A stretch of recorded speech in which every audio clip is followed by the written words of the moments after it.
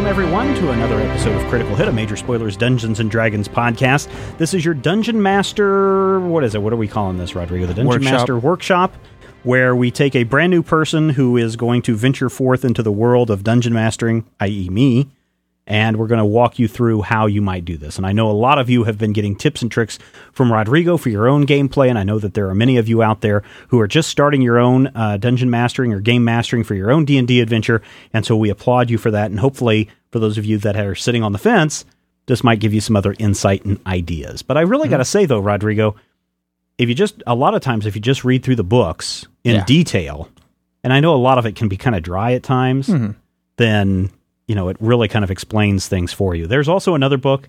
I've only kind of flipped through it a little bit. I don't think it's that great, but it is Dungeons & Dragons Dungeon Mastering for Dummies. They actually have a dummies guide on how to be a dungeon master. Right. Although, to be honest, the second Dungeon Master's Guide, I thought, gives you a lot better insight on things that you need to consider as a dungeon master or game master, as opposed to the core thoughts that you have to do in the first Dungeon Master book. Definitely. And both DMGs for 4th edition do a great job of not just breaking down the mechanics for you, but also telling you how to deal with players in general. Right. For a long time in role-playing games, role-playing games just completely ignored that aspect of things, and it's with these kind of latest generation of RPGs and latest iterations that they're saying, oh, people aren't enjoying their games because the players are acting up or because there's this issue. We're going to show you, at least, in a few paragraphs,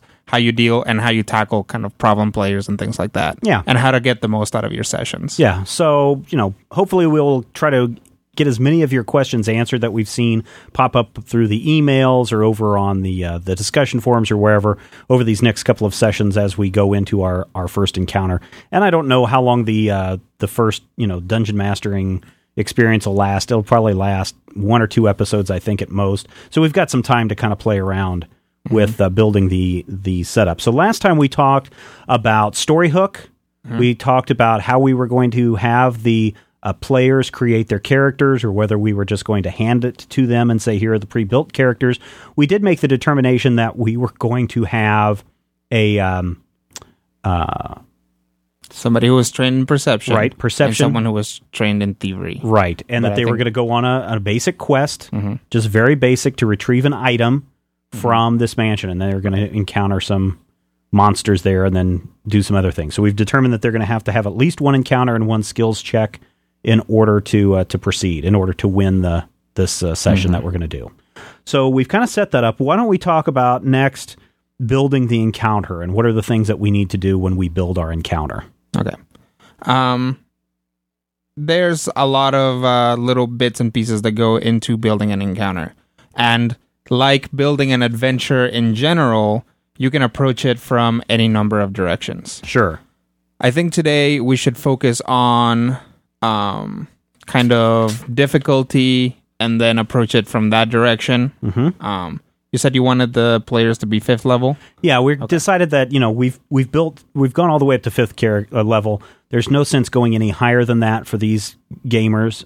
Some of them have probably already created level 25 characters or something like that. But I think because of our listeners and because of myself and Matthew, who haven't played the 4th edition that much, that it's probably best to just only go up to the level that we have gone up to so far.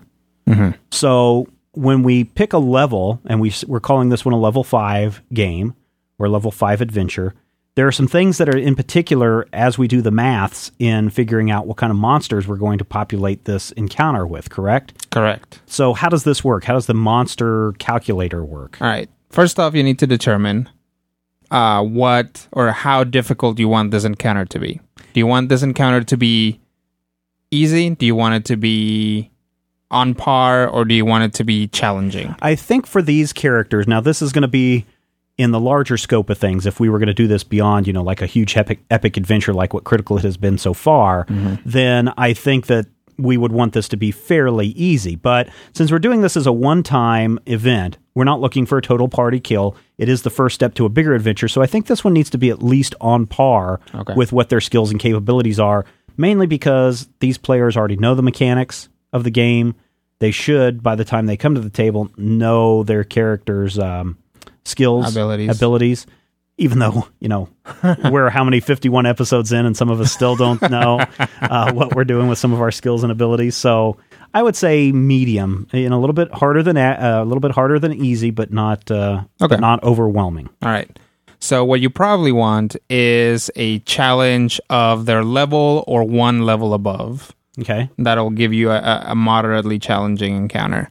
So does that mean all the monsters need to be a level above? Does that mean they all need to be level 6 monsters or something? Or not quite. What happens is once you've decided what level you want the encounter to be, right, then you go and you figure out what an encounter, how much XP an encounter of that level would give you. Okay, so we're already saying that's a level 5. So how much XP is that? Okay.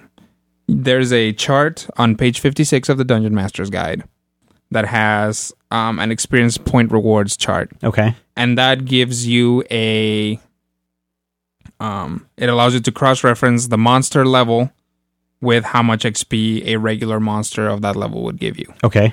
So in order to build a level 5 encounter for 4 people, you just take however much XP that monster gives you and multiply it by 4. Okay. So for a level 5, it would be 200 per monster times 4. So it would be 800 XP. Okay. That's easy enough. Yes. So what that means... I can have one monster that has 800 XP. Yes. You can have one monster that costs 800 XP. Okay. Which is probably not a wise choice. Probably not. Okay. Or... The easiest thing is to just have 4 level 5 monsters, which will again add up exactly to 800 XP. Right. Or you can have 2 level 5 monsters and then spend the rest of your XP with lower monsters or higher, or like one higher level monster or 6 lower level monsters. There's a discussion that goes on in the Dungeon Master's Guide that says you want to be very careful about populating the encounter with a lot of low XP creatures. Yes. Because it becomes... I don't want to say that the monkey lizards were that way, a trash mob kind of thing, because it did take some time to work our way through them. Right. But at the same time, they were fairly easy kills where you hit them once and they were basically There's gone. A difference between a minion and a monster of significantly lower level. Okay. You will find minions, which means there are usually monsters that hit pretty hard and have only a single hit point. Right. At every level. Okay. So the monkey lizard started out kind of, I think, even higher level than you guys, and eventually you guys passed them as far as level. Sure. So eventually they became easier and easier as time went on. Right. So I just threw more at you. But I think what they tend to warn you about is having monsters that are too low level, even if they're not minions. Right. Because it starts to get to a point where you have to roll 15 plus, 17 plus to even hit the party. Right. And the same thing is true for monsters of much higher level, even though you might have if you want a challenging encounter for your players, having monsters that are too high level will mean that no matter what they roll, they can't hit them. They'll have to roll extremely high to hit them. Okay, so let's talk about this. So I know that in this encounter, and again, by the time listeners that you hear this episode, we will probably have already played the encounter. So there's no chance right now that our players are going to hear us discuss how the setup of this game goes. So you're kind of getting behind the scenes before they do. You're kind of going to get the opposite experience here, where you know what's coming before the players do. So I know that I want to populate this with a controller monster, kind of a boss, not a super boss monster, but a boss controller, like he's the boss of this group of henchmen or whatever. And I know that I want to create one player that's kind of hidden, that can shoot from a distance to kind of give them, this perception issue. If they don't detect it, then that character could stay hidden for a while. And I know you've thrown some characters in like that before with invisible monsters, correct? And so I know I want to have those two. And the rest I just kind of figured would be like hinchy kind of, a couple of slugs or two should probably take them down. Okay. A couple back and forths. Okay. But I mean, these creatures could deal as much damage too. So in that case, what you might want to do is have one level 5 controller monster.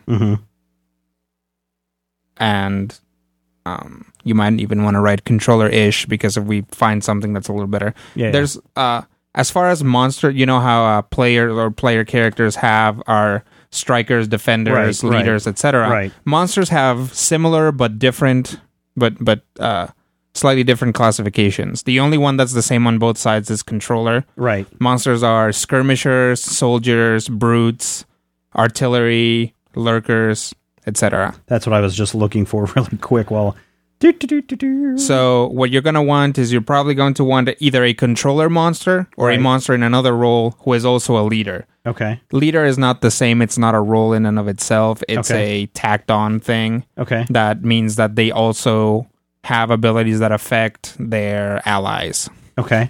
So, but that's not terribly necessary. So, for example, here we have the kobolds. Let's just pick them as a pretty typical monster that people might know about.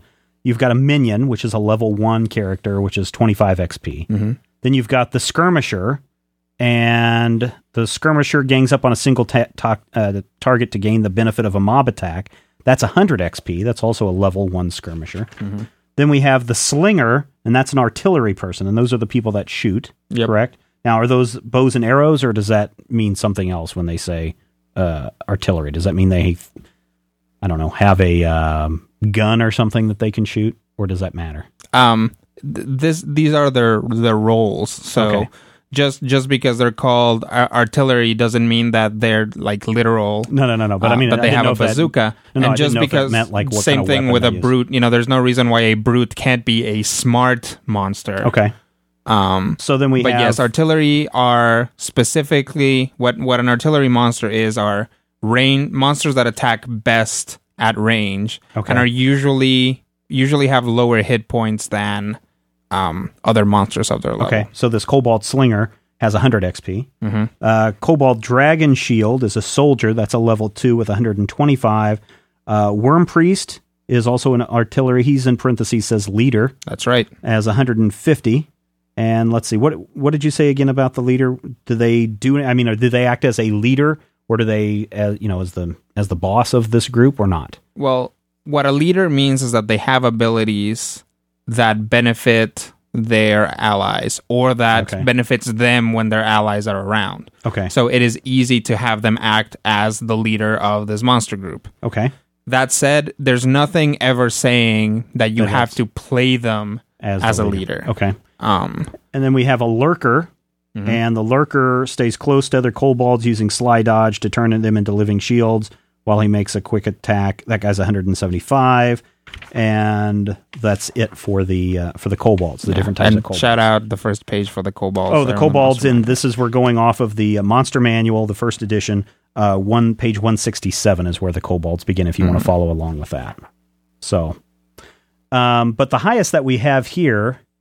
Now, we're trying to divide these 800 XP somewhat evenly, but the Kobold, for example, the highest they go is a level 4 for a level 5 encounter. So I wouldn't want to use maybe Kobolds for this, would I? Probably not. Okay. Now, the Monster Manual, you can always, both the Monster Manual 1 and 2 and the upcoming Monster Manual 3, which might be out by the time you hear this, hello, future people.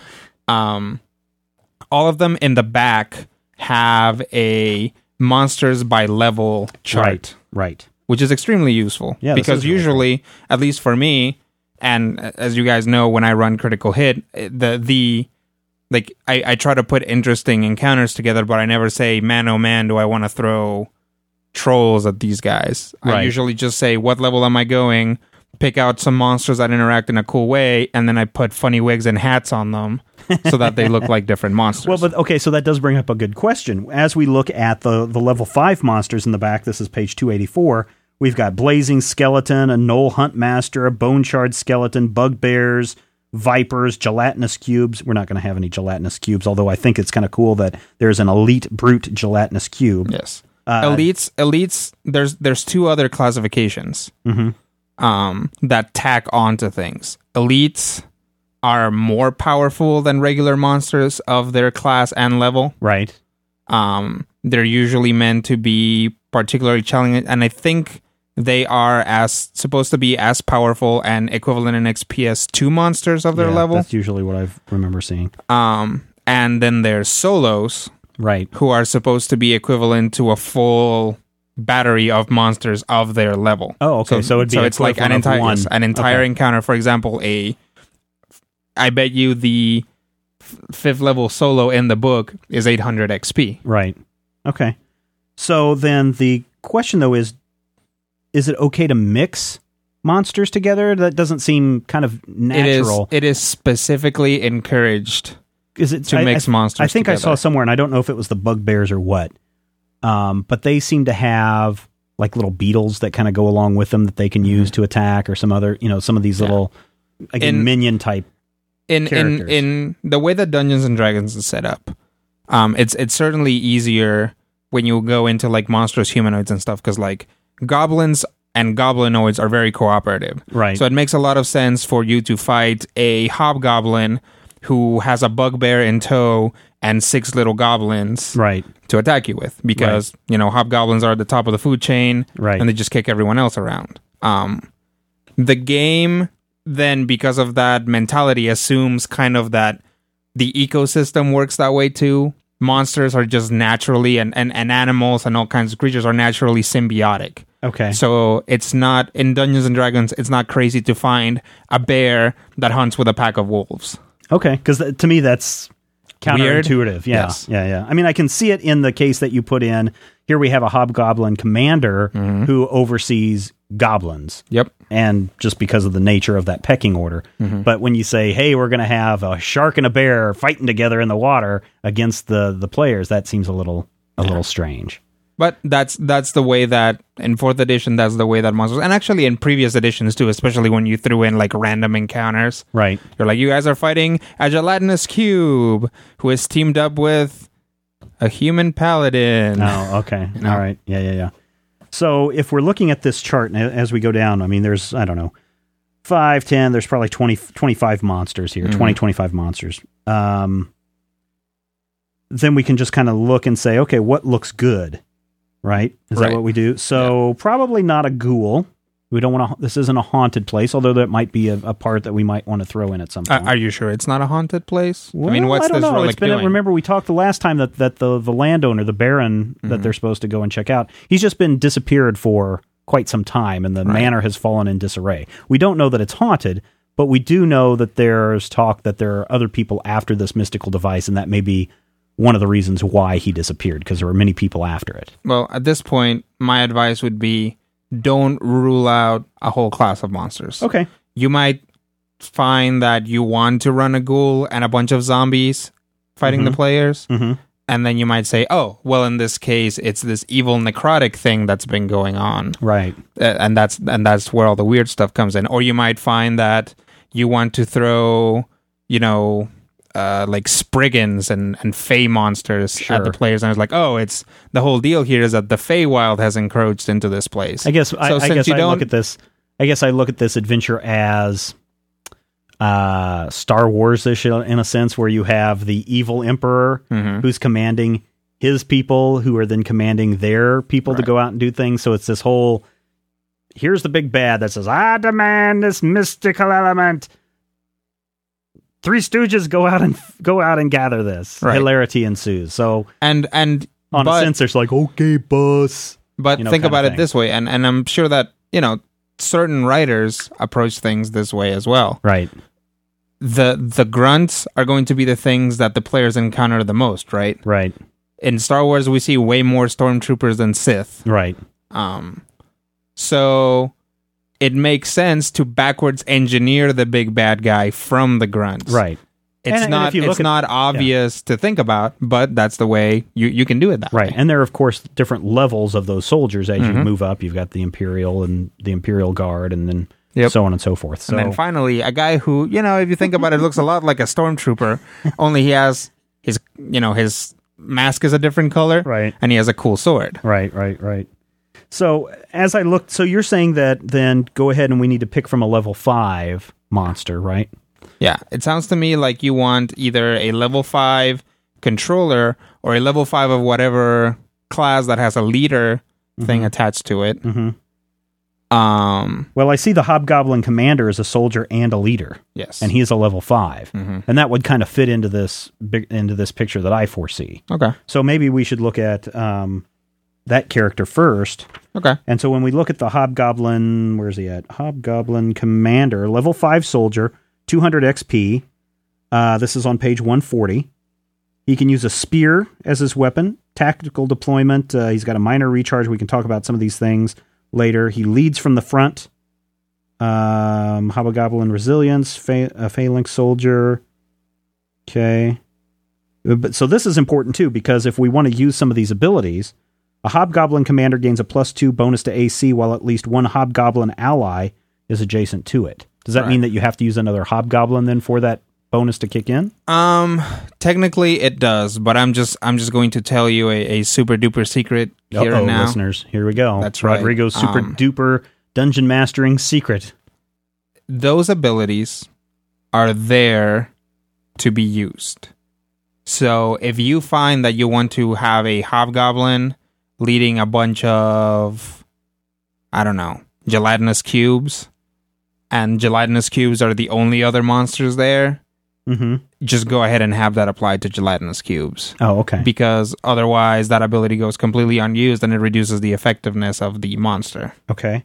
So is there anything in particular that I would want to consider maybe not using the Hobgoblin Commander as the leader of this party? Only in the sense that, I mean, I think that you have a solid but somewhat nebulous idea of what you want this. Right. Like you have it in your mind, but you might not know the details yet. Well, okay, so of what you want this to be. The Hobgoblin Commander is a guy that yells out "charge" and then charges before anybody else has a chance to. Right. And then the rest of his monsters just kind of swarm around him. Okay, well, here's another thing that's good about the Dungeon Master Guide for people that haven't picked this up, or if they bought the 3-pack from Wizards of the Coast and they haven't opened it up yet. At the end of each group of monsters, like the Hobgoblins, it's got an encounter group built for you. So, for example, here's they have a lot of level 5s. Let's do a level 5. They have for, I guess they're going for a 5-party encounter, but we can adjust this. A level 5 encounter has 1 Goblin Hexer, 2 Goblin Skull Cleavers, 1 Goblin Sharpshooter, and 12 Goblin Cutters. I don't know if that would be a level 5 that adds up to 1,000 points, 5 players. Yep. At 1,000 points. We've got another one that has a Bugbear Warrior, 2 Hobgoblin Archers, 3 Goblin Warriors, 2 Goblin Blackblades. And it goes on and on and on. It builds a level 6 encounter, a level 7, up through 9. And then by then, I think you're probably out of the range for those monsters at that point. Is it better to try to build an encounter group based on one of these made up ones? That means that it's already done for you. Okay. Well, and so here we look at, just as an example, 1 Hobgoblin Commander, 3 Bugbear Warriors, and 1 Dire Wolf. Now, to me, a Dire Wolf isn't going to be any use in searching for a relic in a mansion. Oh, okay. So you want these monsters they're there to also be a group that's there. Yeah. They're not a group that's being controlled by the big bad guy. No, they're there because they're looking for this thing that you their boss tell me sent these to them. things, Steven. I'm trying. They're there by their big boss, right? So it's like... But the big boss is not the boss at the end of the level. No. That's something else. Okay. That's something else. I get you. So we've got this group that's in the library looking for this stuff, and one of them is their leader, right? And so you've got Mo, and then Larry and Curly and Shemp, and those 4 guys looking around for the magical item. When our heroes go into the library and encounter these guys, hilarity ensues. They have a hopefully they win.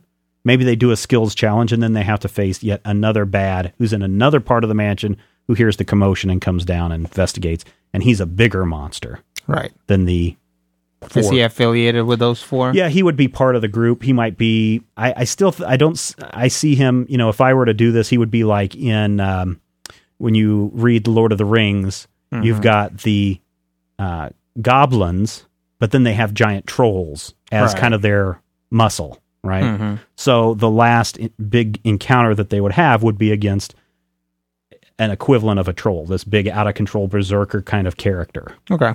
Does that make sense? Yep. Okay.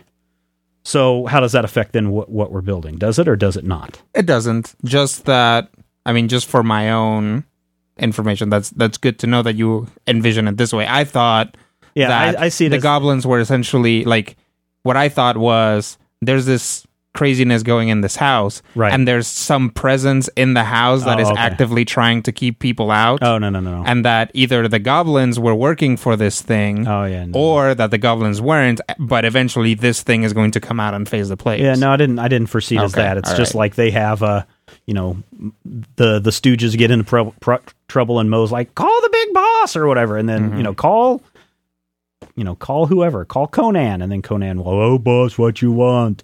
Smash him, okay boss, and that's a bigger creature that they have to fight. Okay. But that only happens at the very dying breath type of thing for the main mob. Mm-hmm. That makes sense? Yep. Okay.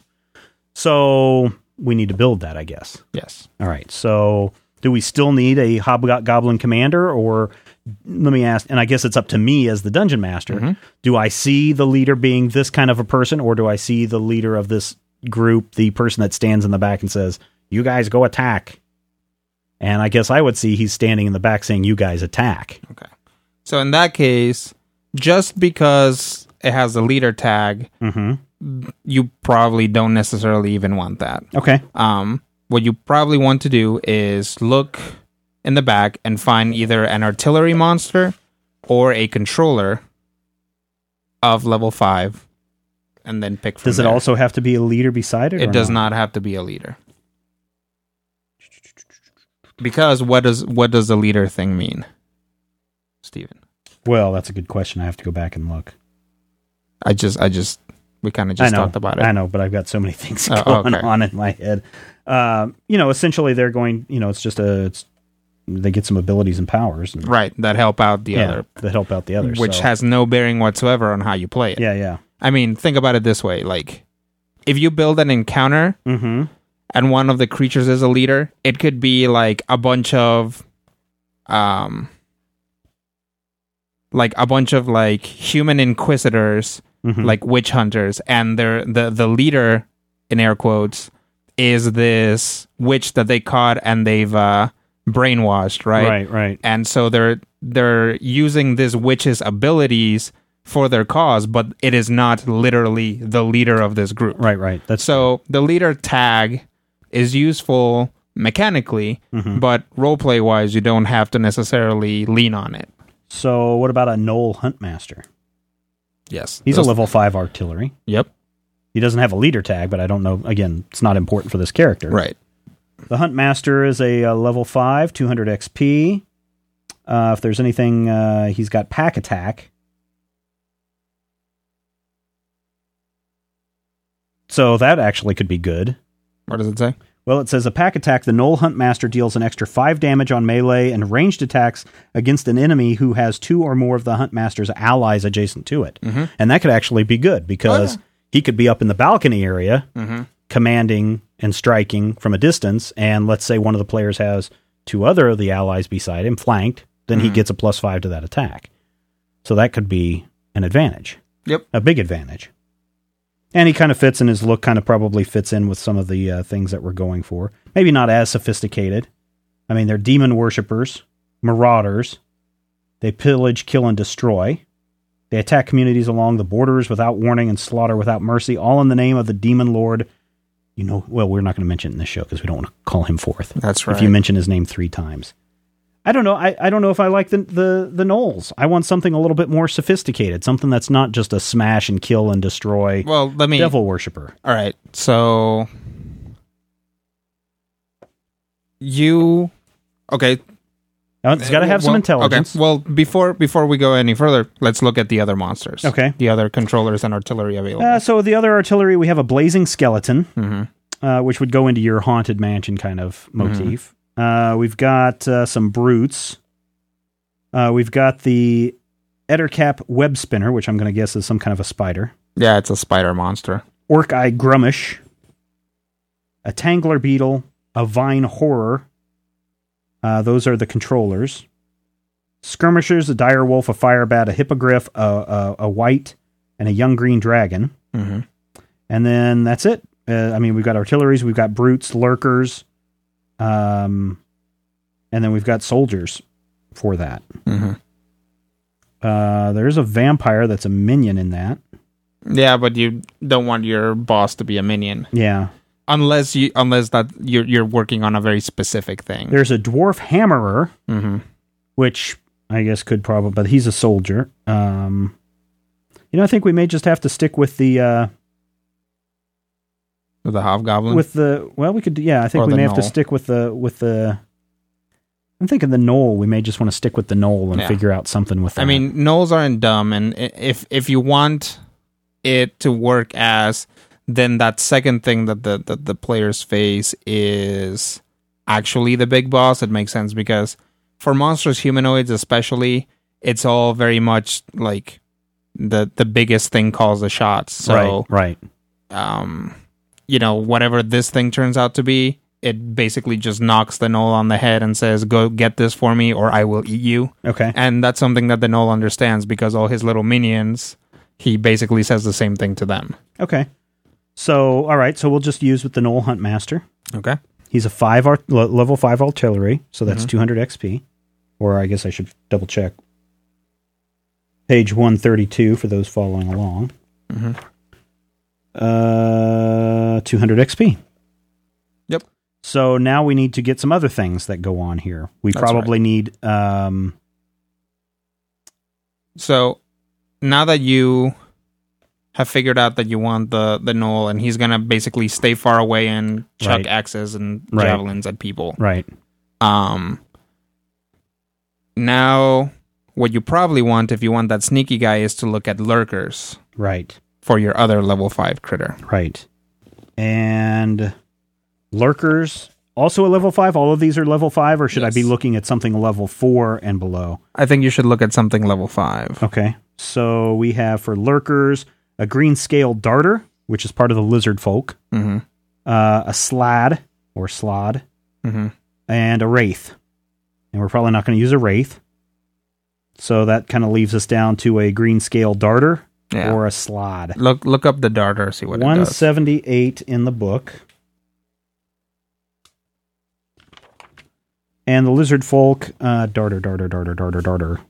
Level 5, 200 points. Attacks with a club, blowgun, poisoned weapon. These guys look pretty spooky looking. Sniper, a hidden lizard folk darter that misses with a ranged attack remains hidden. So I kind of want a sniper character. There you go. So there we go with a green scale darter. Now, you said you make our monsters wear funny hats. Yep, mustaches. Yep, talking a funny accent. Yep. How common is that? I can't tell you because as far as I can tell, gamers are the equivalent of the tribes in Mad Max. Okay. Some of them are surprisingly urbane and talk to each other, and some of them have never seen another tribe before. Okay. So, how common is it? I don't know. All right. Well, I just didn't know because, again, oh my gosh, here's a lizard and a gnoll fighting side by side. Well, and again, it's that, Maybe it's more like the bounty hunters in Star Wars. There's a whole group of them. Sure, you can say that. Or this can just be a very, gnolls are very territorial. They're very mean. Mm-hmm. So if there is a bigger gnoll back where this gnoll lives and he got tossed out of his group for challenging him, he might be just roaming through the swamps and seeing what he can intimidate into working for him. So we've got 2 level 5s and we've burned up half of our XP. That's right. So now we need, what did we say, 2 more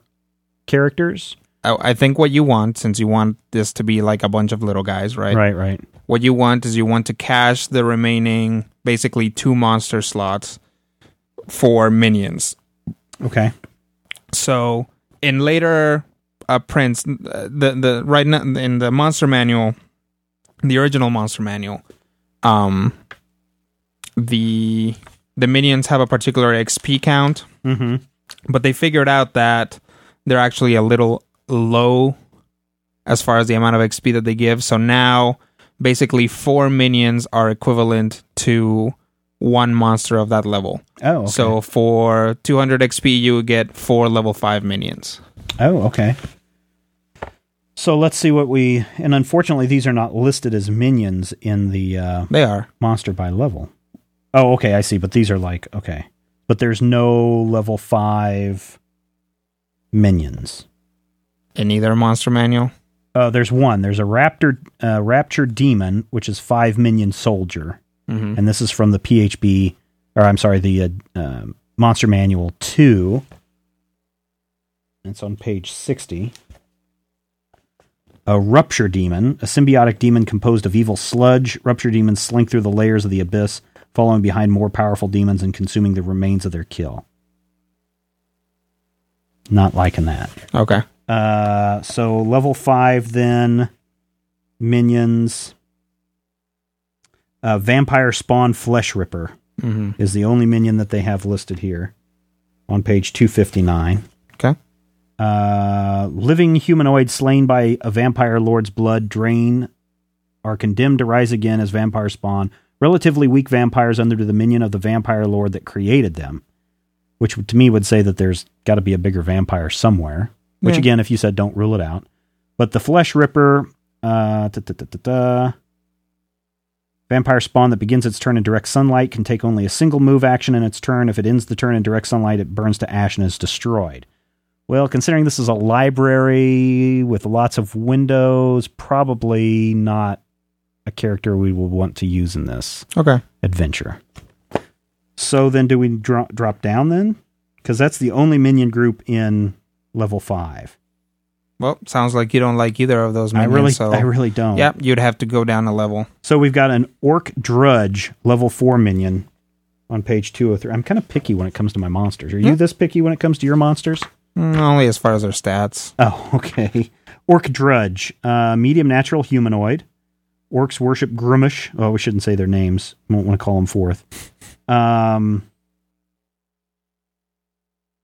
there you go. Standard monster. Yep. There you go. A missed attack never damages a minion. I like him. I think he fits within the group. Okay. But he's a level 4. He's only XP of 44. Right.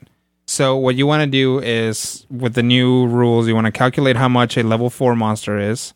So that's 175. Okay. So out of the XP left that you have, how many? 400 XP left. Mm-hmm. So divide that by 175. Divide it by 175? Oh, you're going to make me do the maths here.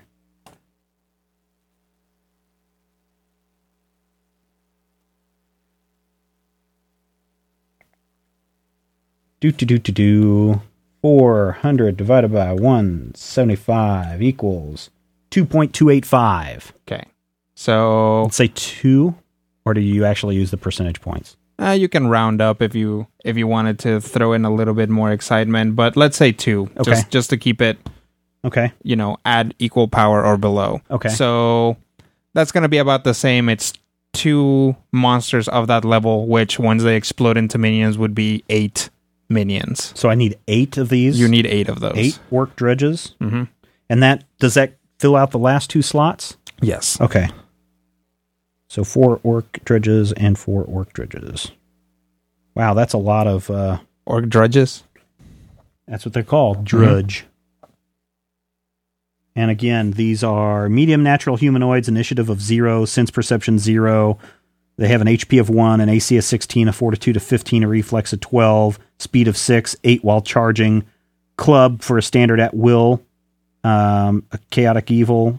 They speak common and giant, equipment, hide armor, and a club. I think they serve as the lowest underling section. So, Orc Drudge attack tactics.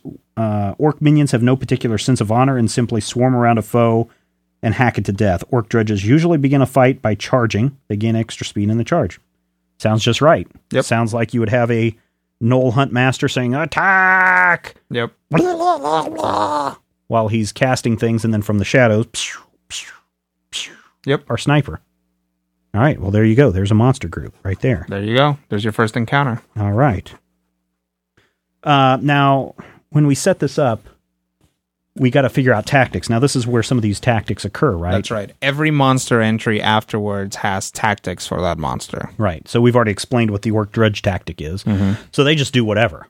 Yep. As a dungeon master, though, do you do you look at the board and say, oh, I see that Orym is the weakest now. Let's have them all run over to Orym and attack him. Or do you put yourself in the mindset of, okay, 5 of them are swarming character X. They wouldn't stop swarming character X to go over and swarm on character B. Right. Does that make sense or not? You can do it both ways. Personally, I try to role play the monsters as much as possible, which is why, sometimes my monster tactics are suboptimal, because if you'll remember, especially like during the Moon dinosaur fight, I kept asking people who were bloodied. Oh, right. Those guys will just attack whoever's weakest. Right. Or whoever is most likely to drop. Okay. So you can do it that way. With more intelligent monsters, and once a monster is sentient, you can argue that it's intelligent enough. Mm-hmm. You can have just very cold dungeon mastery tactics. Yeah. Especially if they have a leader who may well be shouting, no, stop fighting the big guy. Try to kill the guy who's shooting laser beams out of his eyes. Okay, that's good. Okay, that's good to know.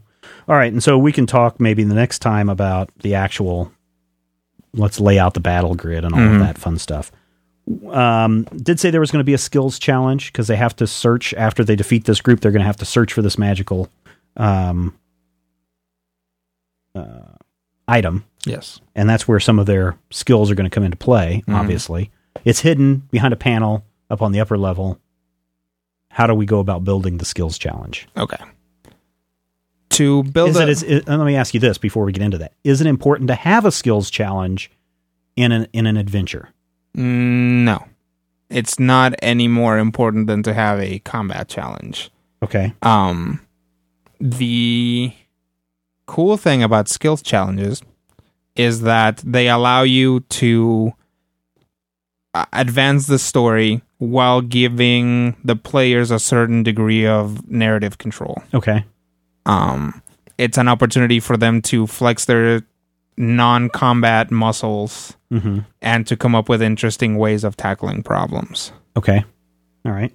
So how would we go about setting up a skills challenge in this case? They need to hunt the room, try to find they don't know what they're looking for. They know that they're looking for something that it's in this room. Right. They'll know it when they see it. Okay. And they know that it has to be hidden. Is this the same room where this fight takes place? This is in the same area that this fight has taken place. Okay. So obviously the group of 10 people that they just slaughtered in this big library didn't find it. Right. And the room is probably in disarray from the fight, as well as these are not the smartest creatures, just pulling books and things off shelves, so things are going to be scattered, tipped over, general disarray and a mess. Okay. Okay? So, they're going to have to find it. That's right. Do you set up a skills challenge, and you usually give us like 3 fails. Is that always pretty much a norm? Yes. 3 chances for failure? Yep. And then what about successes? Because sometimes we've had 5 attempts for success, sometimes we've had 8 chances. Yep. How do you calculate that or determine that? That is calculated sort of in the same way as monster encounters. Okay. You determine what level you want the skill challenge to be. Okay. And that kind of has a slider between like a target number difficulty when making the rolls and number of successes. And in a second, I will tell you how it's done. But I gotta get the Dungeon Master's Guide 2 for reference. Oh, okay. All right, that's fine. So you pointed out that the Dungeon Master's Book 2 has some updated rules on this. Yeah. You can find errata for the original Dungeon Master's Guide skill challenges at Wizards of the Coast site, which is www.wizards.com/D, the letter N, D. But if you have the Dungeon Master's Guide 2, the errata has been applied here. Okay. And so what page are we looking at? We are looking at page 80. Okay. So this should be a moderate challenge. Right. To deal with a skill challenge, the player characters make skill checks to accumulate a number of successful skill uses before they rack up 3 failures. The complexity of a skill challenge determines the number of successful checks the characters must accumulate before failing 3 checks, in combination with the challenge's level. It also determines how hard the challenge is for the characters to overcome and the XP award they receive for completing it. So you said you wanted a moderate encounter. Right. So somewhere in the middle would be a complexity 3. Okay. Which requires 8 successes. So 8 successes. Mm-hmm. All right. And that would probably be almost right if they're searching around for stuff. Mm-hmm. We know that it's hidden behind a panel up on the second level. So what kind of things would we allow or not allow our characters to do for that? Obviously, they could use perception. Right. We said that one of them needed to have a high perception in order to find this. Your rules have had us where we can't use the same power as the person who just did it. Right. And we can't use the same power the same skill twice. Same skill twice. Is that a very common? No. Okay. That is my own house rule. Okay. So if someone decides that they want to roll a rogue with a high perception, they could use, and if I didn't forbid that, they could use perception again and again and again and again. Yep. Okay. All right.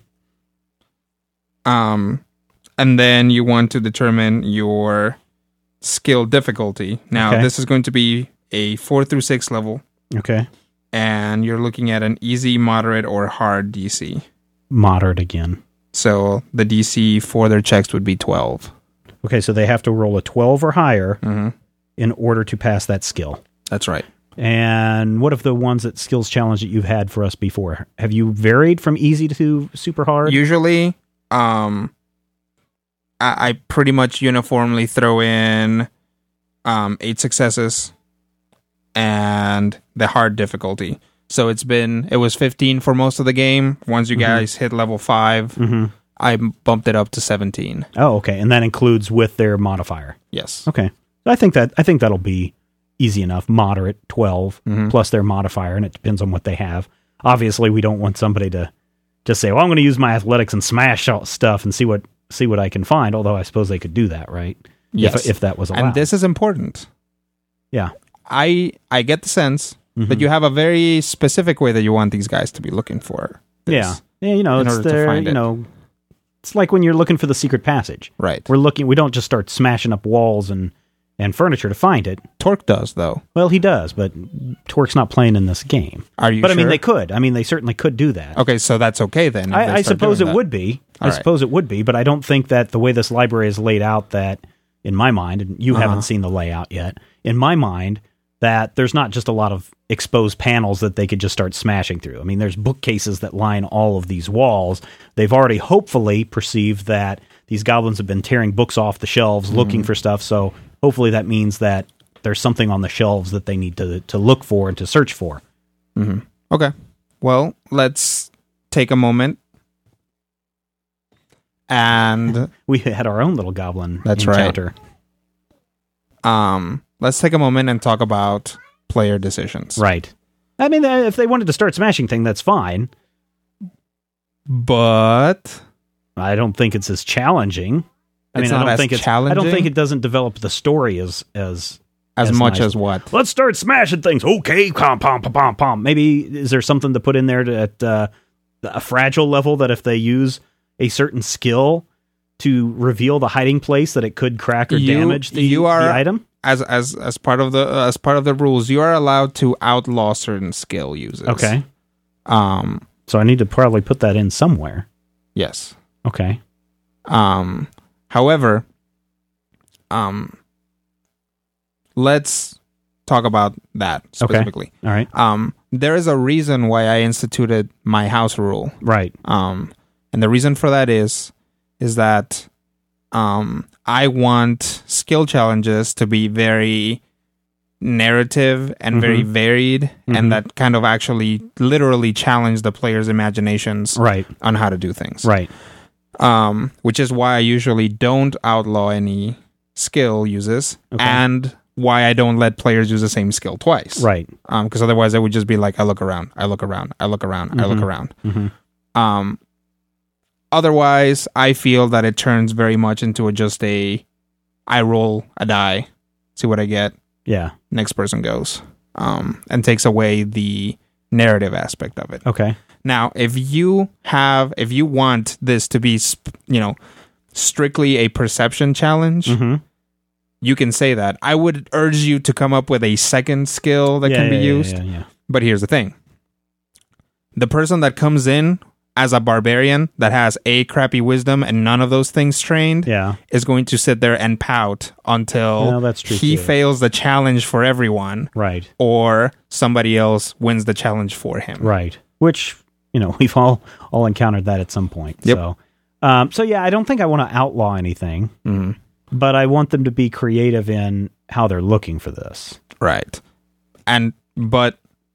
And so that's going to be part of their imagination in finding this. But see, what I'm getting at here is that you're coming into this with certain, and I'm using this in the broadest sense of the word, with kind of a bias in mind. Right. You feel that them just smashing things would be too easy. Yeah, I think so. But remember that it has literally nothing to do except with what they roll. Right. So if they go around smashing things and they fail that check, it's just as bad as if they were cleverly looking around and failed the check. Yeah, that's true. Okay. All right. So moderate, we'll let them do whatever they want and see how the story evolves. I don't know if I want to put in the same rules that you put in, if that's not a specific rule.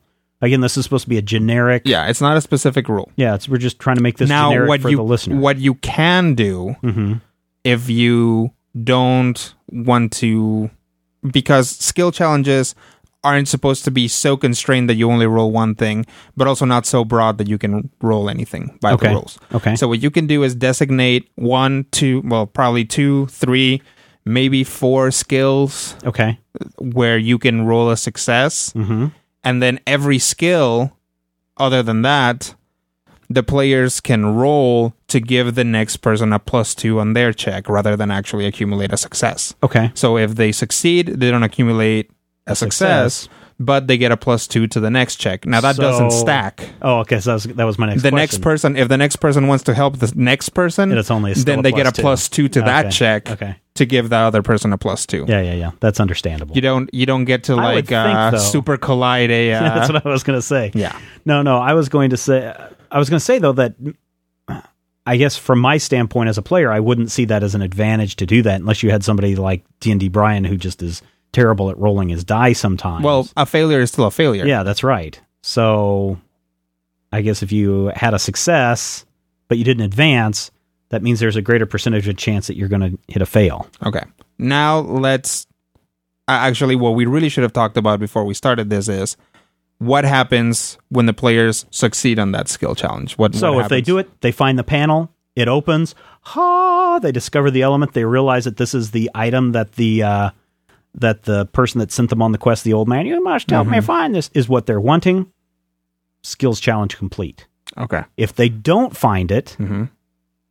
Doesn't look like it's in this place. The old man must be crazy. They fail essentially the quest. If they were to go back, the old man would say, "You didn't look hard enough. It's there. I know it." So then if they fail, it's not there? No, if they fail, it's there. They just didn't fail. They didn't find its hiding spot. Okay. There's a problem with that. Okay. Skill challenges, the story cannot hinge on a skill challenge. Okay. If you hinge your story on a skill challenge, it is almost guaranteed that it'll fail. Okay. Because the players will just fail that skill challenge and your story will just How about grind this to a then? halt. If it is a how could we work this then? Because they need to find that hiding spot. Yes. And it needs to be a skills challenge. If they fail it, could the big bad monster come in and disrupt them and make sense? Okay. So what you could do is, if they succeed, they find this magic item, which then, as a reward for succeeding, they can use in their fight against the big bad guy. Could. If they fail, the big bad guy gets to them before they find it. Okay. So they fail the challenge. The big bad guy shows up and says, right. Fighty fight. Eventually they beat him, right. And then we'll just say that the fight basically destroys the library and just reveals the item. That's what I was, they don't I was have to thinking. go through I was thinking the exact same thing. Okay. So use then, item on monster for a success makes a pretty good reward then. Mm-hmm. Okay. So speaking of rewards, let's say they get through it, the success, they get the item, the magical orb or whatever it is. Mm-hmm. Go back to town. Congratulations, adventurers. How do we deal with award systems or reward systems, or do we even have to worry about that? Well, you know what? How about we just pick that up the next time? Okay. We'll have one more session because I want to talk about setting up the battle grid, items and things that a dungeon master needs to have with them. I want to talk about rolling for initiative, doing it ahead of time or doing it during the game. We know we've talked about that before, as well as the materials that you're going to need to be a good dungeon or to run an encounter. And then we'll talk about the reward system and wrapping up the game, the encounter, and then we'll get into the game in the 4th episode. Yep. All right, sounds good. All right, listeners, if you have any questions, comments, thoughts, ideas about Critical Hit, you can send them to podcast@majorspoilers.com. You can head over to the website at majorspoilers.com and look in the archives, do some searching around for Dungeons & Dragons. You're going to find a lot of Rodrigo's advice for game masters in there. He's got one that is really good about how to deal with problem characters. He's got another one that talks about power creep, a big problem in many role-playing games, where really any game, where you just get so powerful that you're a god, essentially, walking among the minions. And he's got a lot more up there. You should check it out. It's over at majorspoilers.com. Thanks so much for listening, and until next time, here's hoping all of your dice rolls are critical hits.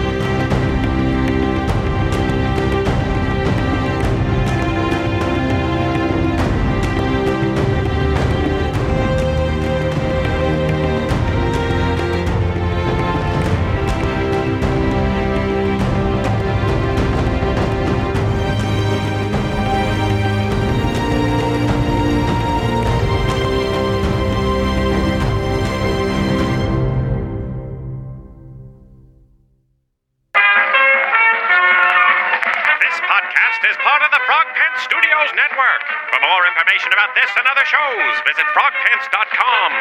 Audio program so good, it's like you're there.